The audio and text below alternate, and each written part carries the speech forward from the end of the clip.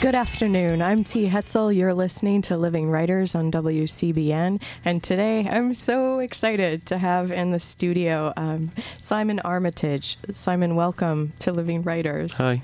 And Ann Arbor. Yeah, and the Smiths. And the Smiths. Were you expecting me to jump up on the table and fling some gladiolis around there? Exactly. Produce them from my back pocket. Yeah, and become shirtless and and also with the using the mic line. Yeah, really. Exactly. 25 years ago, maybe. Well, anyway, we'll get to your music. You've got a musical career. There could be. I don't know about a career. Some interest. You've got a musical interest. Yeah. Okay. Well, Simon is in town here. He's going to be actually reading. If you're listening now, it's going to be a strange Living Writers in a way, because we have Simon for the first half hour, and then we're going to head over to Rackham, the amphitheater, where Simon will read at 5:00. Will you be reading from your latest book? I will, that's out in the States, Simon? Yeah, some of that and some other things as well. Some new work? Yeah. Oh, great. Yeah. Okay. Maybe a song or two? No. Okay. But Simon's book has just come out in the States with Knopf. It's Tyrannosaurus Rex versus the Corduroy Kid. Snappy title. It's great. I wore my cords in as sort of a homage to your title. But it was out, I noticed, in Britain in 2006. So we're a bit behind.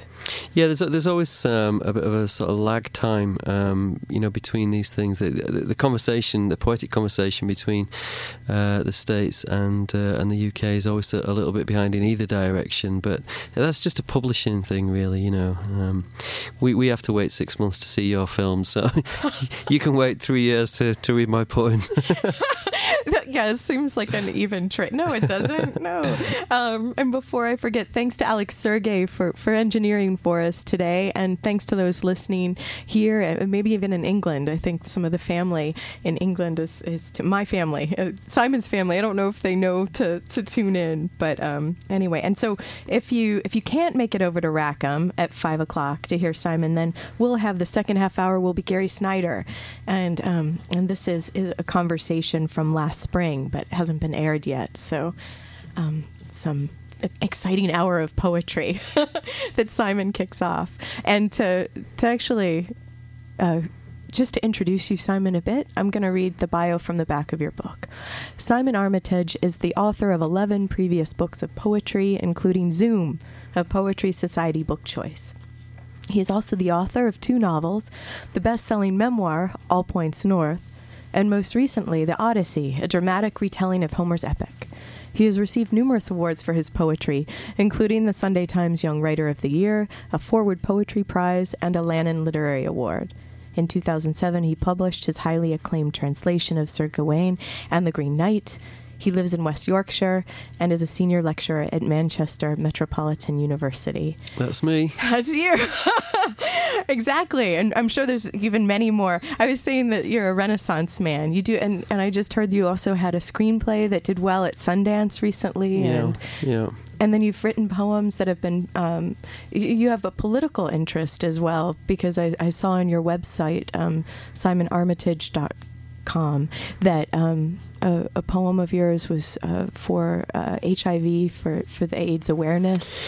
Yeah, I mean, I've always thought with poetry that its power and its range can extend further than just the printed page. I've always thought that it has more variety and more option, and so I've tried to put poetry to good work outside just books. So in the theatre, I do a lot of writing for TV, but it's nearly always verse and poetry.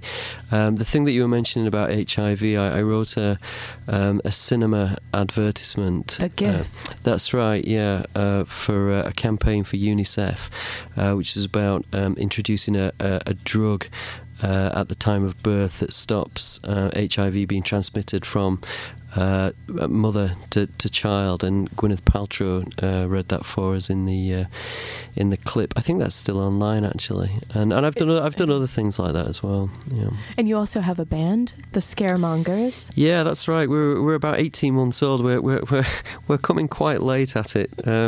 It's me and a mate really. We tried to get all this stuff together many years ago, and basically didn't have any equipment or talent or desire, quite probably. But we've given it another go recently, and we're just having great fun. There's 7 of us now. It's like every time I turn around, there's another 3 or 4 have joined in. But I write the lyrics and I sing. So it's great. It's really exciting. We've been doing a few gigs this summer, and we finished recording an album now. We just got to mix that down. Oh, that's exciting. So maybe you can come back when you have the album out. On tour, yeah. Exactly. Yeah. Detroit or Ann Arbor. It's got to be in your hot spots to revisit. Yep.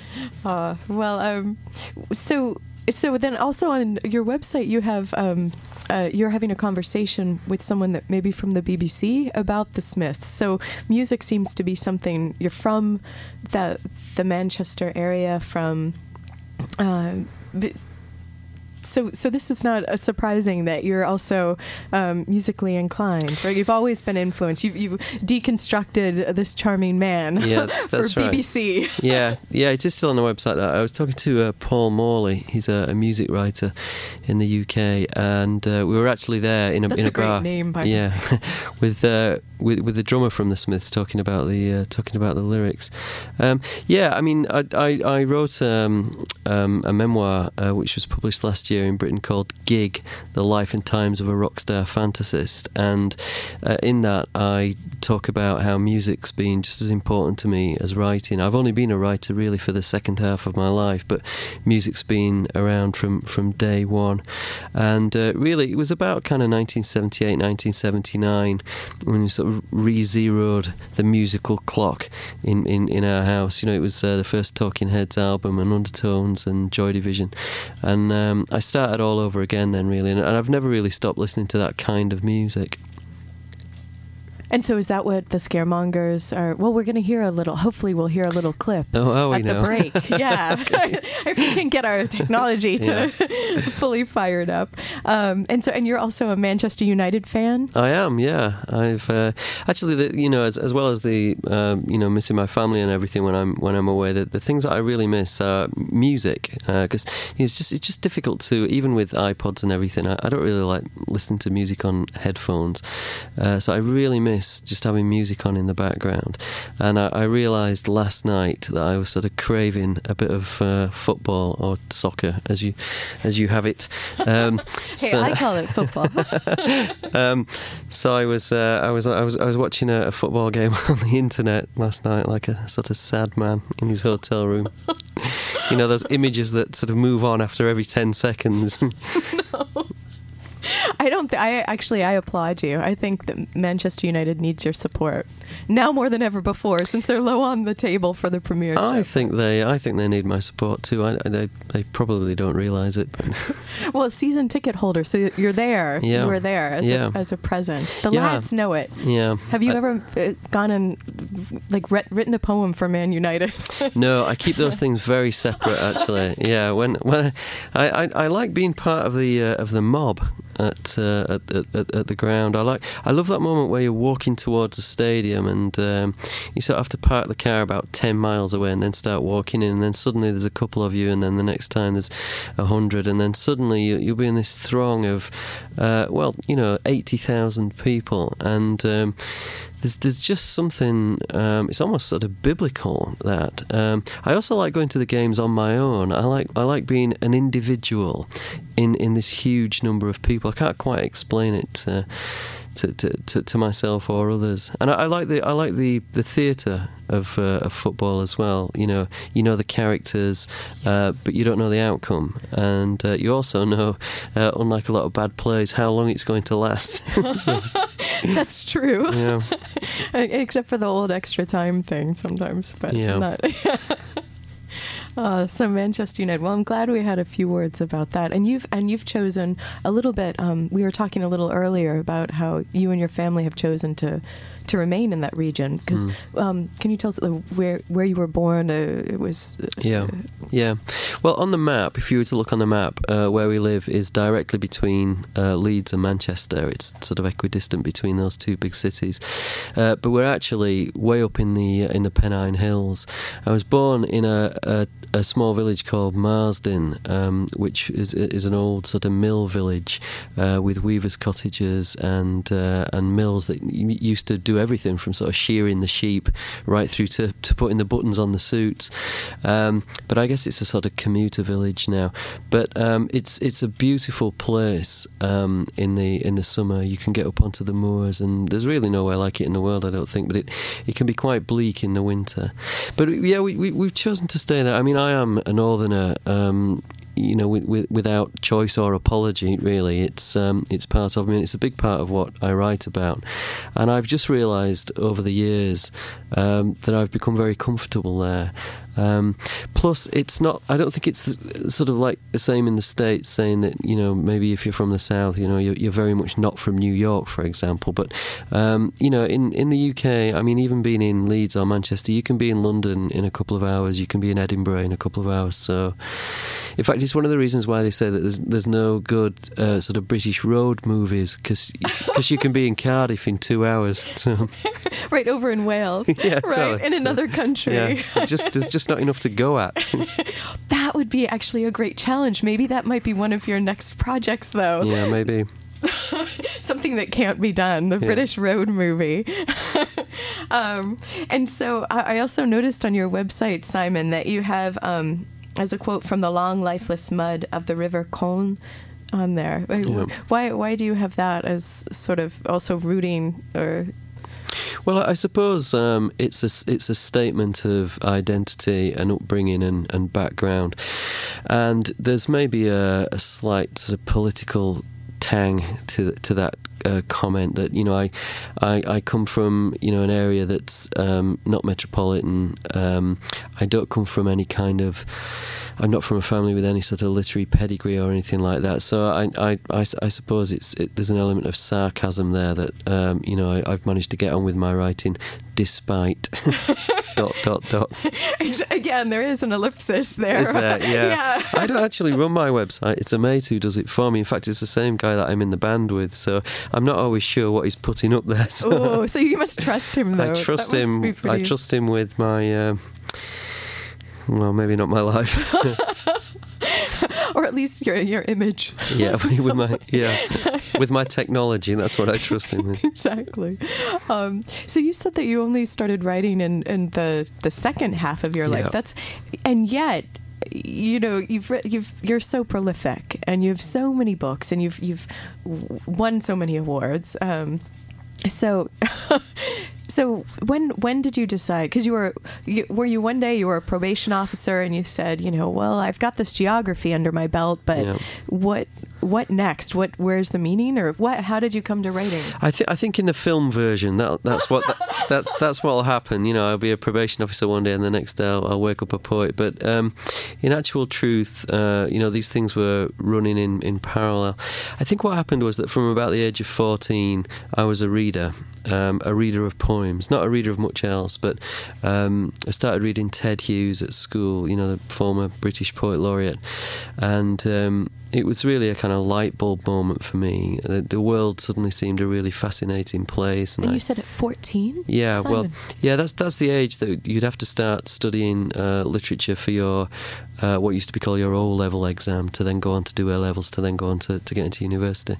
But it was a light bulb moment. Yeah, it just I was a very disinterested and uninteresting student up to then, but then suddenly the teacher brought these things into class, and they were compact pieces of language, just little black marks on a white page, but they seem to be able to produce sort of magic or miracles. And I've never forgotten the power of language since then. And since then, I've always been a reader of poems. I didn't study English at university. I took a geography degree, and then I did a psychology MA. But I was reading all the time, and it was really only later, when I was 21, 22, that I started actually dabbling in the dark art of poetry, and then a year or so later when I started sending things out. And that was and what was that light bulb moment when you said you started dabbling? Is it because it doesn't seem to me like you say that lightly, but you don't seem like a dabbler to me. Well, I'm not a dabbler anymore because I'm now an obsessive, and but in everything it would seem. Yeah, I think the thing with I do all these things that you talked about, but it all comes back to poetry. I mean, even the lyric writing to some extent comes back to poetry. So even though I seem to be a sort of many tentacled octopus, but poetry is at the center of all that. And it was really when I went back home after university, back to the north, and I wanted to carry on reading poems, but I didn't know who else was doing that around where I lived, and I started going to some writing workshops at the local university. It was more like a night school, really, but not with the idea of becoming a writer, just because I wanted pointing in the right direction of other things to read, and I wanted to share my enthusiasm for reading poetry with other people. And who besides Ted Hughes at that time then? Because who were you? Well, I was reading Tom Gunn, who eventually came to live in San Francisco, a British poet originally.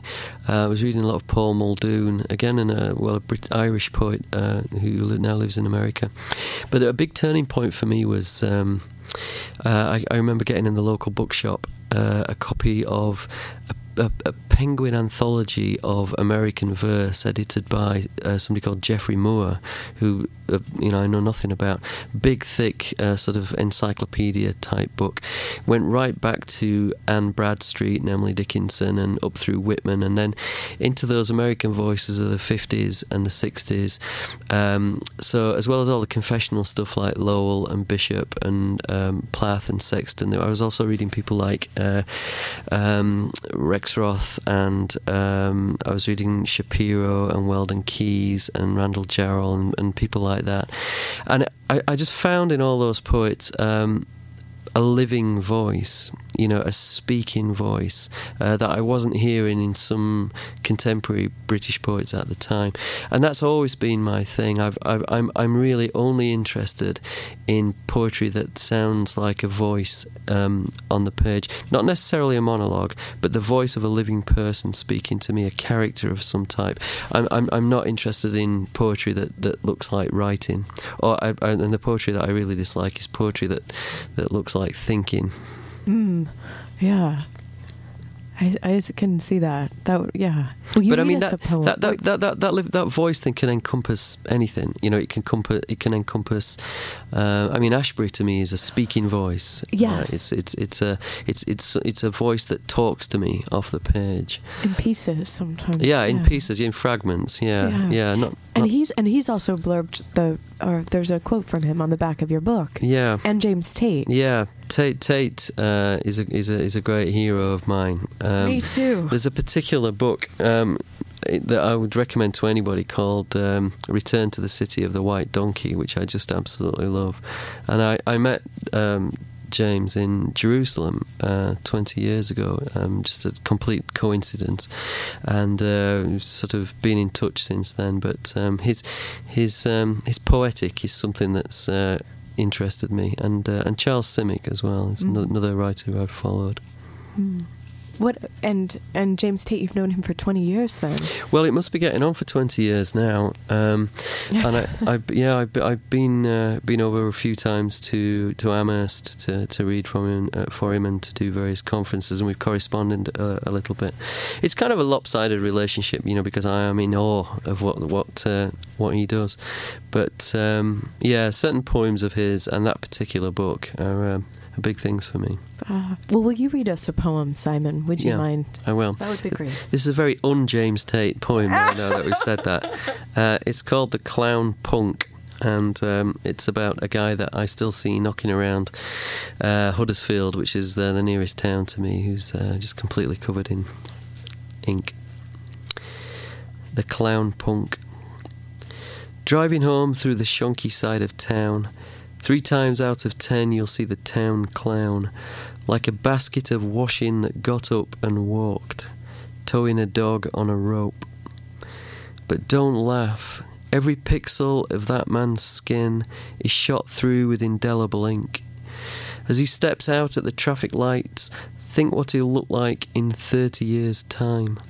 The deflated face and shrunken scalp, still daubed with the sad tattoos of high punk. You kids in the back seat who wince and scream when he slathers his daft mush on the windscreen, remember the clown punk with his dyed brain, and picture windscreen wipers and let it rain. It was a sonnet. That's what happened to punk rock in our house. It became formal poetry. That's a renegade move. That's great. I can see you're going to make this road trip film. I just know it's going to happen. So Simon, this is very rooted in place again, like what we started talking about at the top of the program. And you also have another poem in there where it seems like it's an ode to the ladies of the coffee shop where you might have written when you were that young man. I mean, is there a pressure to write from this place? No, I don't think there's any pressure at all. I mean, I've always been somebody who's just written poems out of what stands right in front of me, and because these things are in front of me most of the time, that's what I do. I've got a very early poem called "It Ain't What You Do, It's What It Does to You," which is it's a sort of manifesto poem, really, that states in very kind of clear terms that you don't have to have had exotic or sophisticated life experiences to write or to be entitled to write poems. You can find miracle and extraordinary happenings in the everyday and the commonplace, and that's I guess there's a political aspect to that. And that coffee shop that you're talking about is a shop that's local to my town, and they used to let us sit in there and write our poems without moving us on, and that was about as bohemian as we could get in that town. It does sound great. You make this great move in it where suddenly they're workers that are kind to you, and then they're like, oh, but what is underneath? Like wondering, like, are you a calendar girl? And then July is, mopping something out with a cloth. And they're curious about me as well, sitting there so many years later, suspicious of why I've gone back in there. Oh, you mean you actually went back in to finish the poem? Well, idea. I still go in. It's still an interesting cafe. In fact, the local paper got hold of the fact that I'd written this poem. It's called the Merry England. It's like a ye olde worldy coffee shoppy, and they said to me, "What is the chance of you going in there?" And we'll surround you with the women who work there and taking your picture. What's the chance of that? I said, absolutely no chance whatsoever. Shy of the photo op. Yeah. Oh, well, and you're also, I feel like there's so much to try and squeeze into this half hour, Simon, that we're just skirting along the surface of that river Colne, right? So you're translating as well. Was that just a natural progression of the poetic? Because you said every tentacle comes back to the could you talk about the translation that you've done? You're probably referring to Sir Gawain and the Green Knight. There's all kinds of reasons for wanting to do that. It's set in a part of the world not far from where I live. It's become the plaything of academics, and who make very necessary literal restorations of the original poem, but they're not interested in poetry necessarily, whereas I am. And I also think that there comes a time in your... Well, there has come a time in my writing life where I've been writing shortish lyric poems for, 15 years plus, and you start wanting your voice to go off in a different direction, and I think one of the ways of doing that is to blend it with another voice, a voice from the past, one of your ancestors, in this case, somebody from about 1400, and what you achieve there is a kind of hybrid voice that then gives you possibilities for your own work.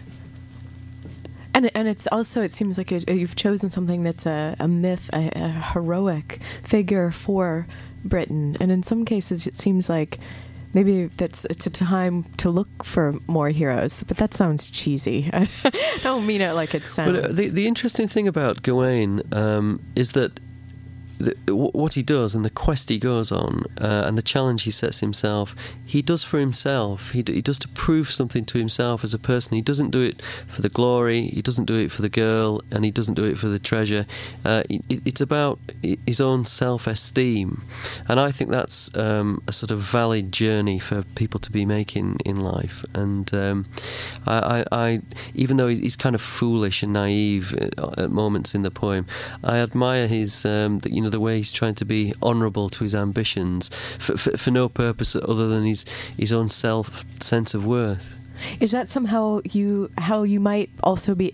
Are you drawn to that story because that's maybe how choosing a life as a poet in some ways in this time might be for you as well? Yeah, I think so. I think Gawain's journey can be interpreted as the journey of a writer, and the obstacles that he overcomes and the pitfalls that he slides into.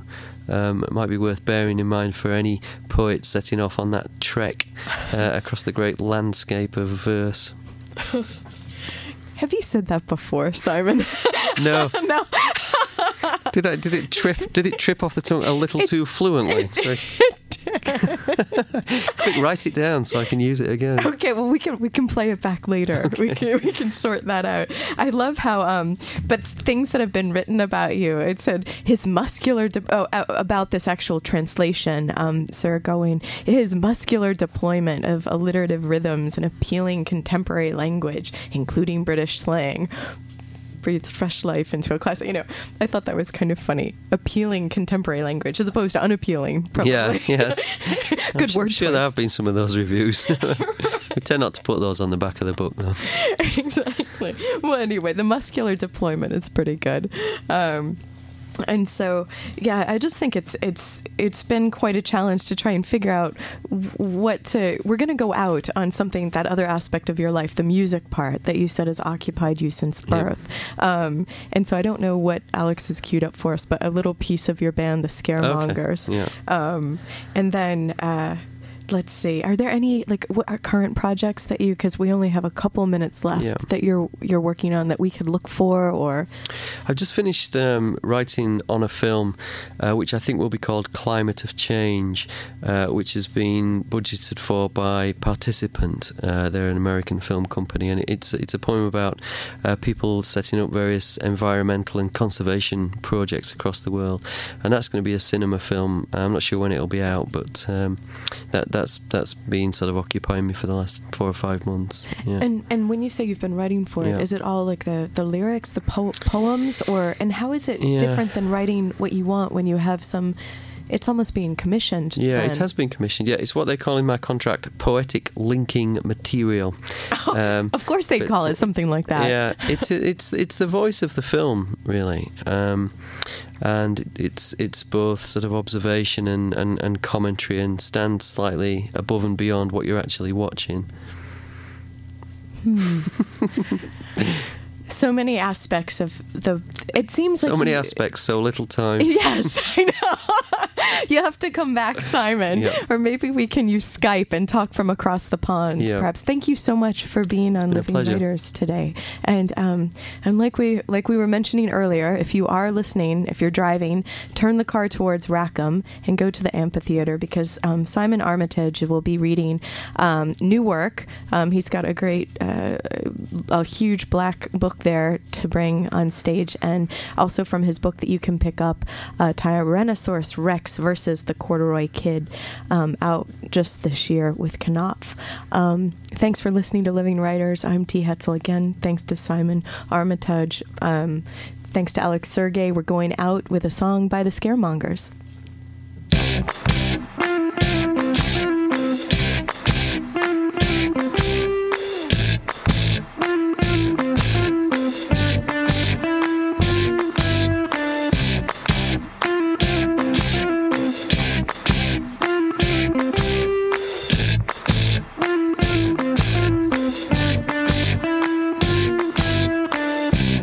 So it all went to pot, girl, when you talk to the shop girl about white Rolls Royces and mobile disco vans. And you open the page, girl, full of page boys and cakes, girl, and honeymoon retreats and wedding dress meringues. So let the disco play, Del Shannon's Runaway. Then picture us two looking naff inside a wine glass photograph. Someday soon we'll live as one, but something tells you something's wrong. I'm a nodding dog, but God, I'm not fooling anyone.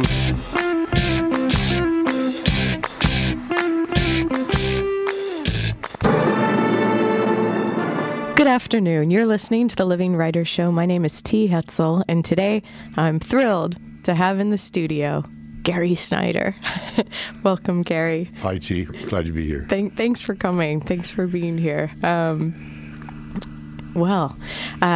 You're here in town for this is a pre-taped interview, and Gary's here in town to celebrate the life and work of Carl Port, Shaman Drum's intrepid owner and bookman extraordinaire. That's right, and an old friend. And old friend. To me, and I've been to Shaman Drum bookstore 4 or 5 times in the past with various books of mine as they came out.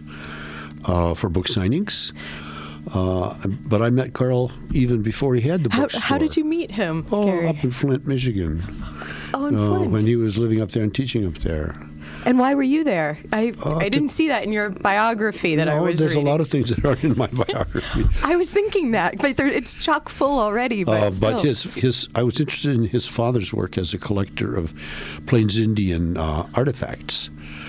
And his father actually was away that week when I was there, those days, but I got to meet him and his brother and some other suspect characters from around Michigan, and we had a great time. And then, do you want to name those suspect characters? It always sounds interesting. Yeah, David Robbins and Russell Gregory. Not that you necessarily know who they are. But that's just just me. Well, listeners will. Well, before we go any further, I wanted to do this very traditional thing of just reading a blurb off of one of your books to locate people. So here I'm holding Gary Snyder's latest book of essays from North Point Press, Back on the Fire. Let's see. And without further ado, Gary Snyder is the author of 16 collections of poetry and prose, winner of the Pulitzer Prize in 1975, and a finalist for the National Book Critics Circle Award in 1992 and 2005. He's been awarded the Bollinger Poetry Prize, the Robert Kirsch Lifetime Achievement Award, and the 2004 Japanese Masaoka Shiki International Haiku Grand Prize. He has lived in the foothills of the Sierra Nevada since 1970. Which sounds actually absolutely beautiful. The foothills. I was reading that your house is named Kit Kadizzy. Am I pronouncing That's right, Kit Kadizzy. It's named after a little ground plant that grows in the Sierra Nevada, quite widely dispersed, and it's one of the few places in the world it grows. So it's very particular to it. It's a very particular and yet ubiquitous little ground cover. What's it look like? Because I love its name. It's got a highly divided, tiny glabrous leaves, and a strong chemical odor, which is to chase insects away, and little white flowers when it blooms. And it's a member of the rose family. Rosacea, yeah. Oh, how strange. And why did you pick that as the name of your home? Because it's around the place. Oh. All right. Okay. Very Also, I like the fitting. name. It's called Mountain Misery in English, but the Kit Kit-Dizzy, the Wintu name for it. Is the what? Wintu. Is that a native It's one population? of the native populations in California. That sounds so much better than than anything with misery in it. That seems. Oh, well, it's got other names. Bear clover. That's another one. Tarweed is another one. It's not many people who have a home with this many aliases as you have. Oh, I'm sure if people will look at it, they'll see that they have lots of aliases on the popular names of the plants around their place. Okay. You don't have a corner on the market. Yeah. When I was reading through your biography, Gary, which is probably a phrase that sends chills up and down your spine. Well, my like, biography great. hasn't been written yet, so it's okay. Okay, well, the chronology in the back of one of the Gary Snyder Reader, Oh, yeah, there's a Poetry and chronology there, Translations. yeah. That chronology was very helpful and Yeah. illuminating. And so you were born in San Francisco and then Right. moved to the Northwest. My parents moved to the Northwest, yeah. And took you. Right. They didn't forget me. And because I loved how you sort of your whole life have moved up and down. Well, I'm the a West Coast person. Yeah, there's nothing strange about that. There are a lot of West Coast people. You Yes. know, and on the West Coast, we moved from Vancouver, British Columbia to Tijuana, Mexico. Yeah. That's our country. Yeah. Yeah. Your the path up and down. Yeah, up and down. Highway 99, that was the old highway. I love 99. Now Although it's- in Seattle it's a bit dodgy right well, now. now it's I-5. Yeah. And But it was 99 when I was a young man. I-5 came in about in the 60s. And I love in your poems, or actually I think it was in an essay of yours, you just referred to it as the 5, which is how people talk about it, but it was just nice Yeah, to or see the 80 or the 297. Right. That's the way everybody talks about the freeways out west. Some people listen to this program out in Seattle, so they're Yeah. probably smiling right now. Well, hopefully. I don't know. Well, Seattle has some of the worst gridlock of any city in the United States now. Yeah, it's really bad. It's because of trying to go through the middle of town on the freeway. There just isn't space for it. Right. And so you take the alternative route and you go around the east side of Lake Washington. 425. But that is still terribly crowded. The Northwest is going down the tubes, just like every place else. Okay. Don't say that, Gary. If you say it, I always think of you as someone who has this great hope about you. Except for, that's probably untrue, because you have to have an understanding of what is going to be lost to be such a conservationist. Exactly. But you don't have to be an eccentric West Coast poet to realize that the whole nation is suffering from gridlock and sprawl, and not to mention all the other bad things that are going on right now. It's a national concern, not just a few of us. Yes, no. Yeah. I believe you. I actually lived in Seattle for a decade. It was a great town. It's yeah. When I was there, it was full of Swedes. It still is Ballard. Well, and so you just said you called yourself, I believe, an eccentric. It doesn't take an eccentric West I was Coast being poet. ironic. Okay. Right. I'm really very normal. Sure. Well, I hope not. That's how we poets keep you off balance. By you have to keep wondering. Exactly. Where are they? I love the idea that you sort of. It seems like you decided to at one point leave undergraduate, leave Reed College and go become a seaman and get on a ship and start seeing the world. The chronology's a little off there. Sorry. I did finish Reed. I got my degree, and I went to work in the woods on an Indian reservation in Oregon. And then I went to graduate school at Indiana University for a semester in linguistics. And then I quit to go out to Berkeley, and I got into graduate school there to study classical Chinese and Japanese for 3 years. And is that when you met up with the beat community? Toward the end of that, I met up with the literary and the poetry and the political community of the whole Bay Area from 1952 when I first went there on. Very, very strong cultural community, dominated by figures like Kenneth Rexroth and Robert Duncan. Allen Ginsberg and Jack Kerouac were latecomers to the scene in 1955, which already was wonderfully developed, and lots of good poets and lots of good writing and lots of good musicians too.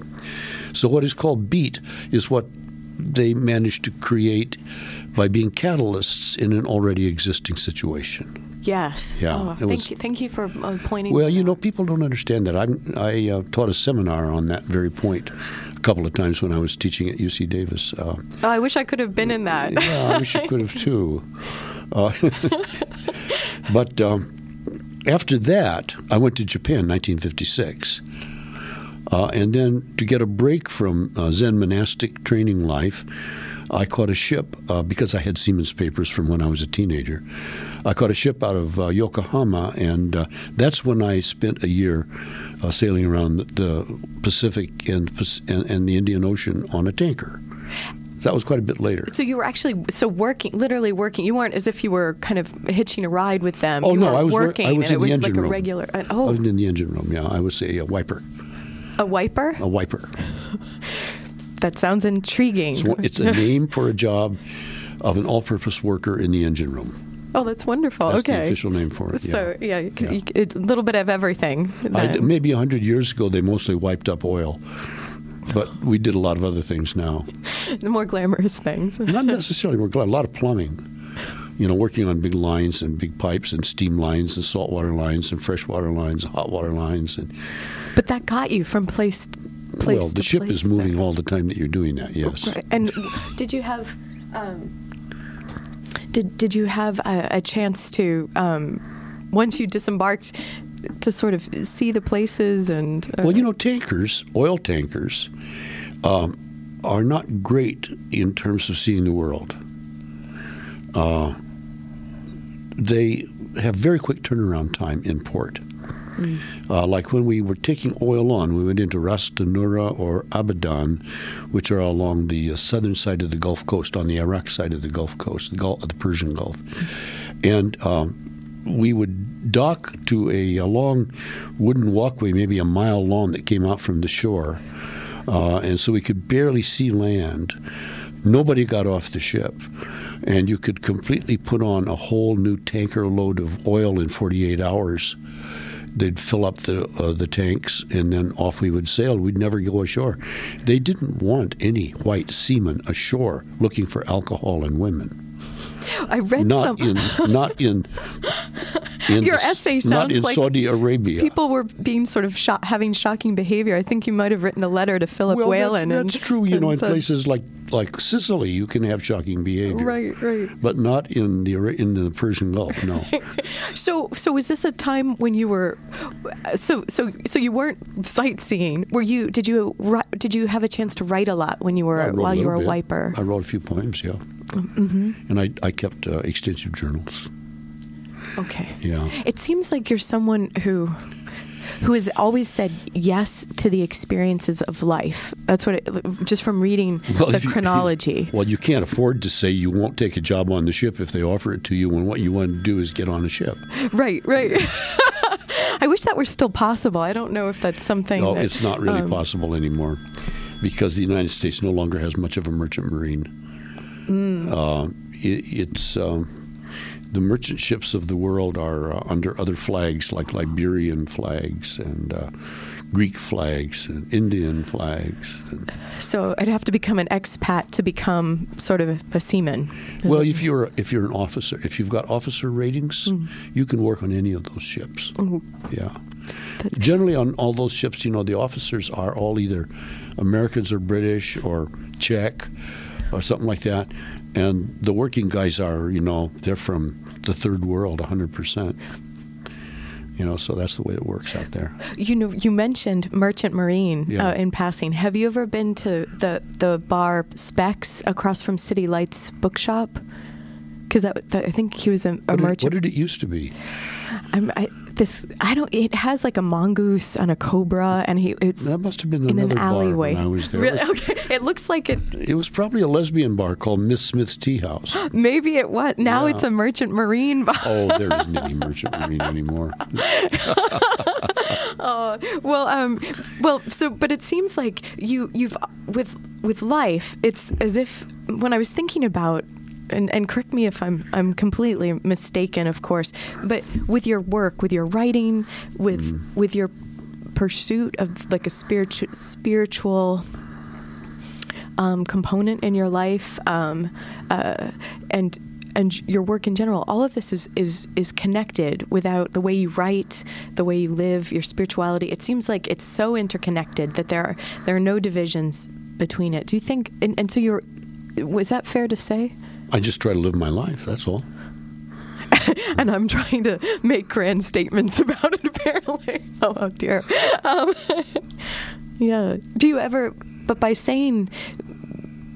living so much of this life and accumulating these experiences and putting travel as a priority, it seems like in your travel was never a priority for me, but it was a means. A means to get from the West Coast to Japan, or a means to earn some money, travel around the Pacific a little bit, and then end up on the West Coast again. Yeah, it's a means, A means. I don't travel just for idle purposes. And actually, I'm much more interested, and I've done a lot of writing about the necessity to find a place and to settle into a place and be there. Let's come back to that, Gary. We're going to take a short break. Okay. And let's come back and talk about that. You're listening to Living Writers, Gary Snyder.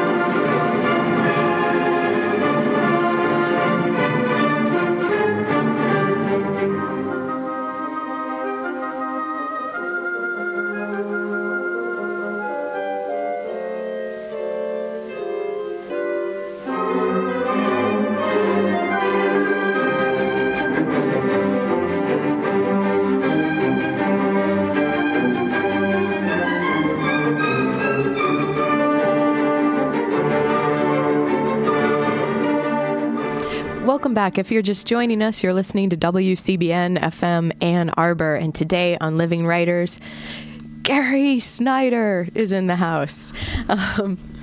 Well,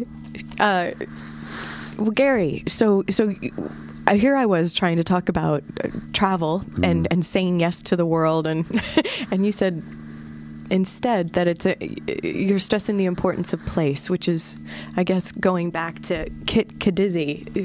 Can you talk about the importance of place, finding your place? Well, normal people come from somewhere, worldwide. Yeah. And, in terms of the overwhelming Homo sapiens experience of the last 25 or 30,000 years, just to take a short figure, people have intimately known a local landscape. And that's what enabled human beings to have so much diverse and effective agriculture, where the species of the plants are adapted because of lots of experimentation to a number of different habitats and a lot of different climates. And human beings being very handy kinds of critters have managed to find a way to do this everywhere from the Arctic to the rainforest jungle. So that's all part of knowing place and being in place. And this is something that has been lost in the last couple of centuries in some parts of the world. So that there are a lot of people now who don't know where they come from, don't know where their grandparents are buried, or their great parents great-grandparents might have been born. There's no family history left. This is particularly true of Australia and the United States. I think that there's a definite connection between that alienation with our inability to take proper care of the land. And so I like to say sometimes all of America is homeless. And one of the things we've got to do is decide to be born again as members of the North American continent. That sounds like a great idea. Yeah, because people are so disconnected. Properly taking care of it. Yes. Instead of just trying to make a buck off of it and then move on. Because where are we going to move to, right? Yeah, not the moon. No. and then, there's an optimistic turn in that is this interest in local food and this growing interest in paying attention to the locality and taking care of the little local creek and watershed and learning the names of the local birds and being aware of when they come back in the middle of March usually and so forth. Especially for poets. When you say, I know you're saying it's for all human beings. I'm not talking about poets. Right. No, I do know that. I don't give a fig for poets. I don't write poetry for other poets. I write poetry for human people. Beings. Right, for people. Right. No, I did understand that was your. And I'm with you, Gary. I understand. The back of your mind is still in the creative writing class, though. Oh no, let's hope not. Oh no, God, that I will think about that. I hope not. But I guess but I am wondering if. I just think it is interesting, like to have a sense of connection to place, in order to even to get the writing done. Like I know you're speaking as to human beings, I'm and in your work. I'm not talking about getting writing done. Yeah. I'm talking about living a sane human life, a real one where you're not in pieces in your own self, and being able to communicate some useful information to your children as you go along. Yeah. Now, having said that. And having lived in cultures where people do come from places like in Japan, I lived in Japan for 10 years, that doesn't stop you from going on trips. But when you go on a trip, you know where you came from and you know where you're going back to. That's the difference. Right, and you do carry it with you, too. You have a sense of something different. Absolutely. Yeah. Absolutely.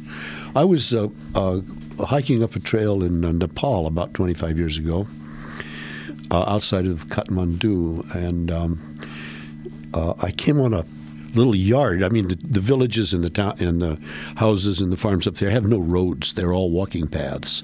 So I walked right past a path, and I saw that the way the guy was milking the cow. So I opened the gate, stepped over a fence, and walked up to him to look at how he was doing it, and sort of helped him move the cow around. And we didn't speak the same languages, but he looked at me and he knew right away I knew cows. That's because I grew up on a little dairy farm. Yes. And I did hand milking. So how curious. So you helped him because he was having a trouble with the cow? I don't remember exactly what it was. The cow was kicking or something. And it's just behavior, but it helps to have an extra person there for a minute. Yeah. Oh, that's wonderful. And Nepal, who would have ever, thought, walking along in Nepal? Nepal does a lot with cows and yaks too. They get yak milk. Yaks are a member of the cow family, and they give milk and they make cheese out of yak milk. I love the idea of yaks. Even I've never seen one, but except on pictures. But yak. They're nice little animals. They're very gentle. And they're smaller than cows. They're not so huge. I thought they were big. They're not big. Maybe there are some big ones. But the ones that I saw in Nepal were fairly small. All different color coats. And they load them up with loads and go places with them. But then, and the yaks can graze on the very steep slopes. And then they also milk them, but they don't give them very much milk. Oh. Yeah. Better a cow. And everything is made either into yogurt or cheese. Do you know why? No refrigerators. This is just, I'm learning everything today. And I want to see more of the world. But I also want to have a place that I feel like you found at the base of the Sierra Nevadas. I grew up on a farm. And so I got a sense of this is, where you start. I love how you said that at 19 you you felt like you were a conservationist, because that's when you wrote your first letter to Congress about, I think, a forest? It was a logging proposal for the Olympic National Forest. Yeah. And my uncles, my father's brothers were all loggers. So I knew, and actually I worked alongside of my father with the two-man saw, and we did a certain amount of logging on our own land up there. So I knew what was involved in it. But also I came to like old forests. Well, it's kind of a balance. I'm still doing that. Still taking care of the forest. Yes. And still deciding sometimes what to cut down where I am now. On your land. Yeah, surrounding on our land. Also involved in local community work with the Bureau of Land Management and the Tahoe National Forest in their land management decisions. Going in as a person with a certain amount of forestry knowledge and also a certain amount of timber industry knowledge. You've got a lot of knowledge. That's my brilliant statement for the program. Hey, there's nothing wrong with knowing a lot. Oh, yes, and also actually knowing it, not knowing where to find it. Because in our today's society, it seems like we rely less on memory than knowing where you can go. In the United States, right? you could be a multi-billionaire, and everybody thinks that's great. And if you have thousands and thousands of private property, ranch land, they think, well, he deserves it. He made that money. Right. And it's great to be rich. So, you never get any flack for being super wealthy. But you do get flack for knowing a lot. Oh, that's so elite. Oh, right. Right. Yeah. I wish that they would give a knowledge the same kind of territory to exist in as they give money. Yes. Wouldn't that be a different world? That would be kind of nice.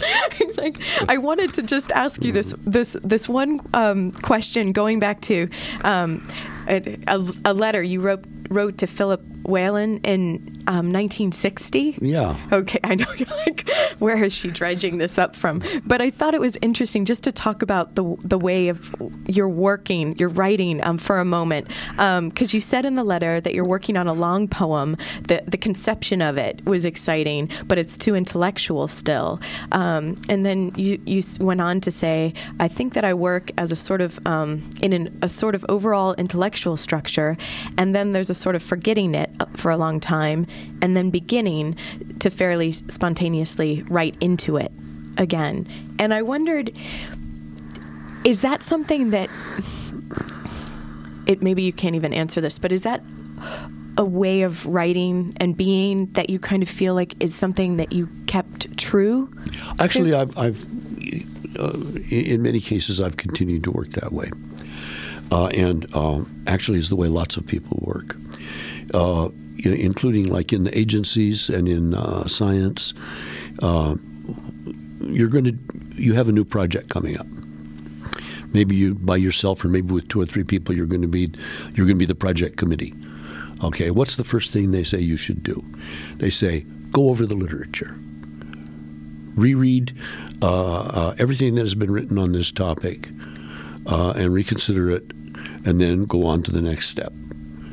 So the survey of the literature, which could be in science or in the humanities or in history, is the first step.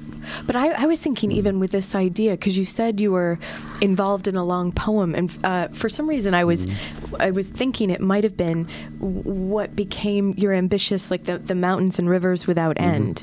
Is that That's what right. you think you were? I was speaking in terms of mountains and rivers when I wrote that to Philip. Okay. Yeah. Because I thought it was so interesting that the 6 sections were published in 65, and then and it wasn't until 96 when the project kind of reached what you felt was its... Right. What's that like to work in something for that long, intensely? You have to be organized. You have to have some file drawers.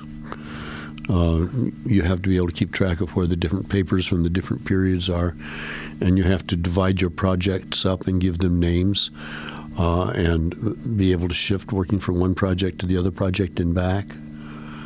Right, because you had other things coming out in essays. I published 14 books of poetry while I was working on that.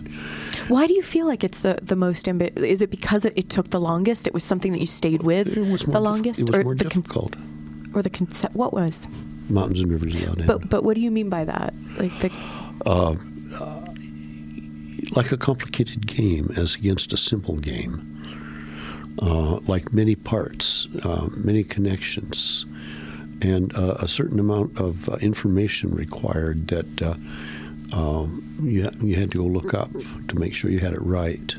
What do you mean? Hydrology, weather patterns, global weather patterns, the history of Chinese landscape painting. There's just many elements involved in it. I could have, at a certain point you have to say, this is enough, I've got to just write this thing. But that's not just true in creative writing. That's true in scholarly and intellectual and not even intellectual. Now Kunkel sending out the signals, setting up outside. The 1-2 pitch, fastball swing and a miss. He struck him out. Jim Brower with his 200th career strikeout to end the top of the second inning. And Brower is now just the 8th pitcher in Michigan Wolverines baseball history to strike out 200 batters in his career. Howell doing everything he can here to keep the game alive for his team. Derek Feldkamp still working off the stretch. He has so since he came on. Jeff Kunkel flashes out the sign. Setting up outside. 2-2 pitch, swing and a miss. He struck him out and the ball game is over.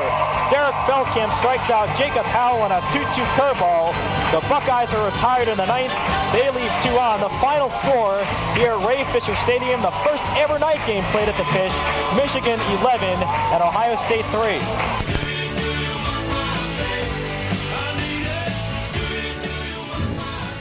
Hello and welcome to the Daily Sports Report for Wednesday, October 1st. 1st of October already, 2008. I am Andrew Seid. Thank you for listening to WCBN 88.3 FM in Ann Arbor. As for today, it's start of baseball playoffs, which is why I thought I'd play a baseball intro. But before we get to that, because that will probably take up most of our time, we'll start with a little Michigan news. So take it away, Christian. Thanks very much, Andrew. Not a whole lot to report. Rather an easy day in terms of Michigan sports. Happening a little bit later on tonight. Michigan's number 1 doubles team, consisting of Chisako Sugiyama and Tanya